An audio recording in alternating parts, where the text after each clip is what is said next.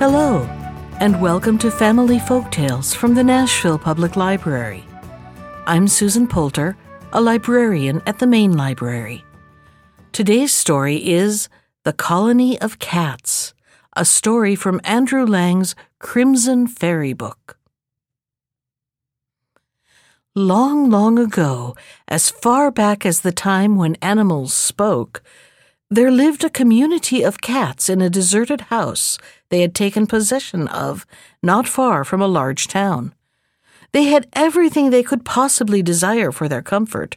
They were well fed and well lodged, and if by any chance an unlucky mouse was stupid enough to venture in their way, they caught it, not to eat it, but for the pure pleasure of catching it. The old people of the town related how they had heard their parents speak of a time when the whole country was so overrun with rats and mice that there was not so much as a grain of wheat nor an ear of maize to be gathered in the fields, and it might be out of gratitude to the cats who had rid the country of these plagues that their descendants were allowed to live in peace. No one knows where they got the money to pay for everything, nor who paid it, for all this happened so very long ago. But one thing is certain, they were rich enough to keep a servant, for though they lived very happily together and did not scratch nor fight more than human beings would have done, they were not clever enough to do the housework themselves, and preferred at all events to have someone to cook their meat, which they would have scorned to eat raw. Not only were they very difficult to please about the housework, but most women quickly tired of living alone with only cats for companions. Consequently, they never kept a servant long, and it had become a saying in the town, when anyone found herself reduced to her last penny, "I will go and live with the cats." And so many a poor woman actually did. Now Lizina was not happy at home, for her mother, who was a widow, was much fonder of her elder daughter, so that often the younger one fared very badly and had not enough to eat, while the elder could have everything she desired. And if Lizina dared to complain, she was certain to have a good beating. At last the day came when she was at the end of her courage and patience, and exclaimed to her mother and sister, "As you hate me so much, you will be glad to be rid of me, so I am going to live with the cats." "Be off with you," cried her mother, seizing an old broom handle from behind the door. Poor Lizina did not wait to be told twice, but ran off at once and never stopped till she reached the door of the cat's house. Their cook had left them that very morning, with her face all scratched, the result of such a quarrel with the head of the house that he had very nearly scratched out her eyes. Lizina, therefore, was warmly welcomed, and she set to work at once to prepare the dinner, not without many misgivings as to the tastes of the cats, and whether she would be able to satisfy them. Going to and fro about her work, she found herself frequently hindered by a constant succession of cats who appeared one after the other in the kitchen to inspect the new servant. She had one in front of her feet, another perched on the back of her chair while she peeled the vegetables, a third sat on the table beside her, and 5 or 6 others prowled about among the pots and pans on the shelves against the wall. The air resounded with their purring, which meant that they were pleased with their new maid. But Lizina had not yet learned to understand their language, and often she did not know what they wanted her to do. However, as she was a good, kind-hearted girl, she set to work to pick up the little kittens which tumbled about on the floor. She patched up quarrels and nursed on her lap a big tabby, the oldest of the community, which had a lame paw. All these kindnesses could hardly fail to make a favorable impression on the cats, and it was even better after a while, when she had had time to grow accustomed to their strange ways. Never had the house been kept so clean, the meat so well served, nor the sick cats so well cared for. After a time, they had a visit from an old cat whom they called their father, who lived by himself in a barn at the top of the hill, and came down from time to inspect the little colony. He too was much taken with Lizina, and inquired on first seeing her, "Are you well served by this nice, black-eyed little person?" And the cats answered with one voice, "Oh yes, Father Gatto, we have never had so good a servant." At each of his visits, the answer was always the same. But after a time, the old cat, who was very observant, noticed that the little maid had grown to look sadder and sadder. "What is the matter, my child? Has anyone been unkind to you?" he asked one day, when he found her crying in her kitchen. She burst into fresh tears and answered between her sobs, "Oh no, they are all very good to me, but I long for news from home, and I pine to see my mother and my sister." Old Gatto, being a sensible old cat, understood the little servant's feelings. "You shall go home," he said, "and you shall not come back here unless you please. But first you must be rewarded for all your kind services to my children. Follow me down into the inner cellar, where you have never yet been, for I always keep it locked, and carry the key away with me." Lizina looked round her in astonishment as they went down into the great vaulted cellar underneath the kitchen. Before her stood the big earthenware water jars, one of which contained oil, the other a liquid shining like gold. "In which of these jars shall I dip you?" asked Father Gatto, with a grin that showed all his sharp white teeth, while his mustaches stood out straight on either side of his face. The little maid looked at the two jars from under her long dark lashes. "In the oil jar," she answered timidly, thinking to herself, "I could not ask to be bathed in gold." But Father Gatto replied, "No, no, you have deserved something better than that." And seizing her in his strong paws, he plunged her into the liquid gold. Wonder of wonders! When Lizina came out of the jar, she shone from head to foot like the sun in the heavens on a fine summer's day. Her pretty pink cheeks and long black hair alone kept their natural color. Otherwise, she had become like a statue of pure gold. Father Gatto purred loudly with satisfaction. "Go home," he said, "and see your mother and sister. But take care if you hear the cock crow to turn towards it. If, on the contrary, the ass brays, you must look the other way." The little maid, having gratefully kissed the white paw of the old cat, set off for home. But just as she got near her mother's house, the cock crowed, and quickly she turned towards it. Immediately a beautiful golden star appeared on her forehead, crowning her glossy black hair.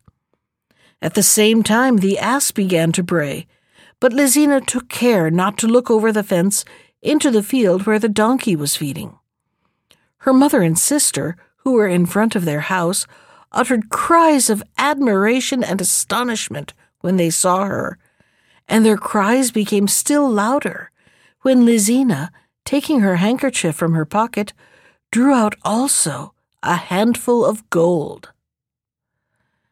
For some days the mother and her two daughters lived happily together, for Lizina had given them everything she had brought away except her golden clothing, for that would not come off, in spite of all the efforts of her sister, who was madly jealous of her good fortune. The golden star, too, could not be removed from her forehead, but all the gold pieces she drew from her pockets had found their way to her mother and sister. "I will go now and see what I can get out of the pussies," said Peppina, the elder girl, one morning, as she took Lizina's basket and fastened her pockets into her own skirt. "I should like some of the cat's gold for myself," she thought, as she left her mother's house before the sun rose. The cat colony had not yet taken another servant, for they knew they could never get one to replace Lizina, whose loss they had not yet ceased to mourn. When they heard that Peppina was her sister, they all ran to meet her. "She is not the least like her," the kittens whispered among themselves. "Hush, be quiet," the older cat said. "All servants cannot be pretty." No, decidedly she was not at all like Lizina. Even the most reasonable and large-minded of the cats soon acknowledged that. The very first day she shut the kitchen door in the face of the tomcats, who used to enjoy watching Lizina at her work, and a young and mischievous cat who jumped in by the open kitchen window and alighted on the table got such a blow with the rolling pin that he squalled for an hour. With every day that passed, the household became more and more aware of its misfortune. The work was as badly done as the servant was surly and disagreeable. In the corners of the rooms there were collected heaps of dust. Spiders' webs hung from the ceilings and in front of the window panes. The beds were hardly ever made, and the feather beds, so beloved by the old and feeble cats, had never once been shaken since Lizina left the house. At Father Gatto's next visit, he found the whole colony in a state of uproar. "Caesar has one paw so badly swollen that it looks as if it were broken," said one. "Peppina kicked him with her great wooden shoes on. Hector has an abscess in his back where a wooden chair was flung at him. And Agrippina's 3 little kittens have died of hunger beside their mother, because Peppina forgot them in their basket up in the attic. There is no putting up with the creature. Do send her away, Father Gatto. Lizina herself would not be angry with us. She must know very well what her sister is like." "Come here," said Father Gatto in his most severe tones to Peppina, and he took her down into the cellar and showed her the same 2 great jars that he had shown Lizina. "In which of these shall I dip you?" he asked, and she made haste to answer, "In the liquid gold," for she was no more modest than she was good and kind. Father Gatto's yellow eyes darted like fire. "You have not deserved it," he uttered, in a voice like thunder, and seizing her, he flung her into the jar of oil, where she was nearly suffocated. When she came to the surface screaming and struggling, the vengeful cat seized her again and rolled her in the ash heap on the floor. Then, when she rose, dirty, blinded, and disgusting to behold, he thrust her from the door, saying, "Begone, and when you meet a braying ass, be careful to turn your head towards it." Stumbling and raging, Peppina set off for home, thinking herself fortunate to find a stick by the wayside with which to support herself. She was within sight of her mother's house when she heard in the meadow on the right the voice of a donkey loudly braying. Quickly she turned her head towards it, and at the same time put her hand up to her forehead, where, waving like a plume, was a donkey's tail. She ran home to her mother at the top of her speed, yelling with rage and despair. And it took Lizina 2 hours with a big basin of hot water and 2 cakes of soap to get rid of the layer of ashes with which Father Gatto had adorned her. As for the donkey's tail, it was impossible to get rid of that. It was as firmly fixed on her forehead as was the golden star on Lizina's. Their mother was furious.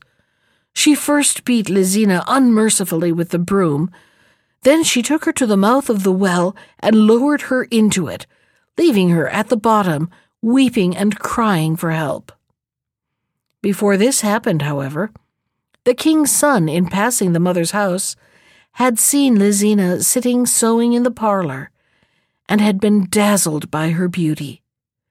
After coming back 2 or 3 times, he at last ventured to approach the window and to whisper in the softest voice, "Lovely maiden, will you be my bride?" And she had answered, "I will." Next morning, when the prince arrived to claim his bride, he found her wrapped in a large white veil.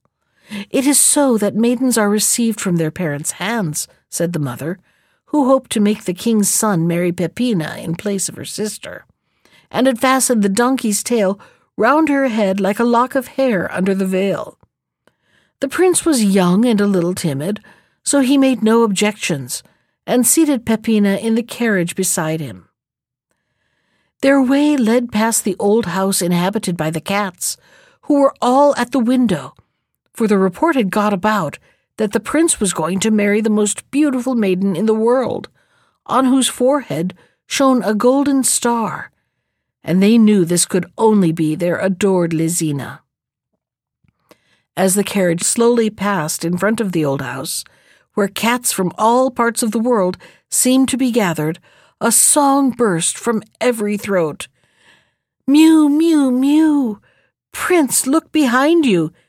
In the well is fair Lizina, and you've got nothing but Peppina." When he heard this, the coachman, who understood the cat's language better than the prince, his master, stopped his horses and asked, "Does your highness know what the grimalkins are saying?" And the song broke forth again louder than ever. With a turn of his hand, the prince threw back the veil and discovered the puffed-up, swollen face of Peppina, with the donkey's tail twisted round her head. "Ah, traitoress!" he exclaimed, and ordering the horses to be turned around, he drove the elder sister, quivering with rage, to the old woman who had sought to deceive him. With his hand on the hilt of his sword, he demanded Lizina in so terrific a voice that the mother hastened to the well to draw her prisoner out. Lizina's clothing and her star shone so brightly that when the prince led her home to the king his father, the whole palace was lit up. Next day they were married and lived happily ever after, and all the cats, headed by old Father Gatto, were present at the wedding. That was The Colony of Cats from Andrew Lang's Crimson Fairy book.